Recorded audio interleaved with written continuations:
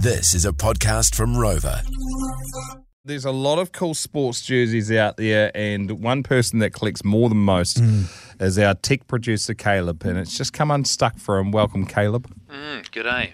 How many jerseys do you reckon you have? Because you're quite memorabilia heavy for a young buck. Yeah, quite a few. I think I'm into the teens now as to how many jerseys I've got, so probably about 13, 14 maybe. But I only sort of started a couple of years ago. And a lot of these are the new jerseys, right? A lot of them are new that I got on special. There's a couple of oldies in there, like a Hurricane sort of 97 one in there. That's and, a beaut. Yeah, a couple of other ones. So, where were you? What jersey were you wearing? Oh, yeah, that's right. So I was walking into Pack and Save, and I was wearing a Raiders 92 jersey, the old... Three-quarter sleeve? Yeah, with the big milk on the front. Canberra Milk Team, one of the great NRL teams of all time. Yeah, that's the one. And I walked in, and it's a cool jersey. I don't know anything about the Raiders, though. And I walk in, and the security guard goes, "Bro, what a shocker tonight." And I was like, "Huh?" And he goes, "Oh, the game." I was like, "Oh, yeah, mate, tell me about it." Good from you. Yeah. Because you've put it back on him if he does decide to press on. Yeah. But Did he tell you about it? nah, he was just like, "Oh, man, only way is up from there." I was like, "Oh, yeah." Yeah. Just played it straight to his feet again. Yeah, exactly.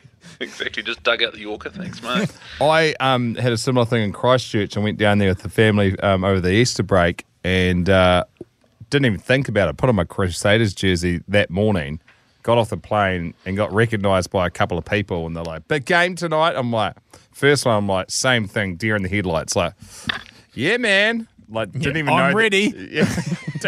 Whoa, Send me in. Could not be more ready, but didn't even realise at that point that I was wearing a Crusaders jersey. I just thought someone random was saying, "Hey, Doug, big game tonight." Could have been the Warriors, could have been the Black Caps, could have been an NBA game. I had no idea. It wasn't until the second one that I twigged. And then you guys got pumped. Oh, I don't remember that part of it. I thought it was 13 plus Crusaders Munna and all that. But I'll tell you what, that's the wrong place to wear a Crusaders jersey and not know what's going on. Is there a rule I against... just assume we're winning. We always do. Is there a rule against wearing sports memorabilia that you're not a fan of the sports team? Because there's a large number of people... Any person in New Zealand ever that wears an American sports team, NBA jersey. I was going to say both Showboss Tegan and tech producer Caleb would have literally still had a tail attached to them. It would have been circumnavigating a testicle when the craze was to wear starter jackets from American basketball teams. That was big, man. Massive. You go, well, Charlotte Hornets, name 3 players for that team. It's like, Charles Barkley? I don't know. Oh, this happens with music stuff too, music merch. I saw someone from bloody The Edge wearing a Nirvana shirt. I said, "You can't name a Nirvana song." He goes, "No, what's Nirvana?" I said, "On your shirt, man." Yeah, we've got that same problem for all those people wearing Harley Davidson T-shirts that don't own a single one of his albums. You just got to do you, boo. They should book a show at the bloody Vector Arena. They'd sell it out.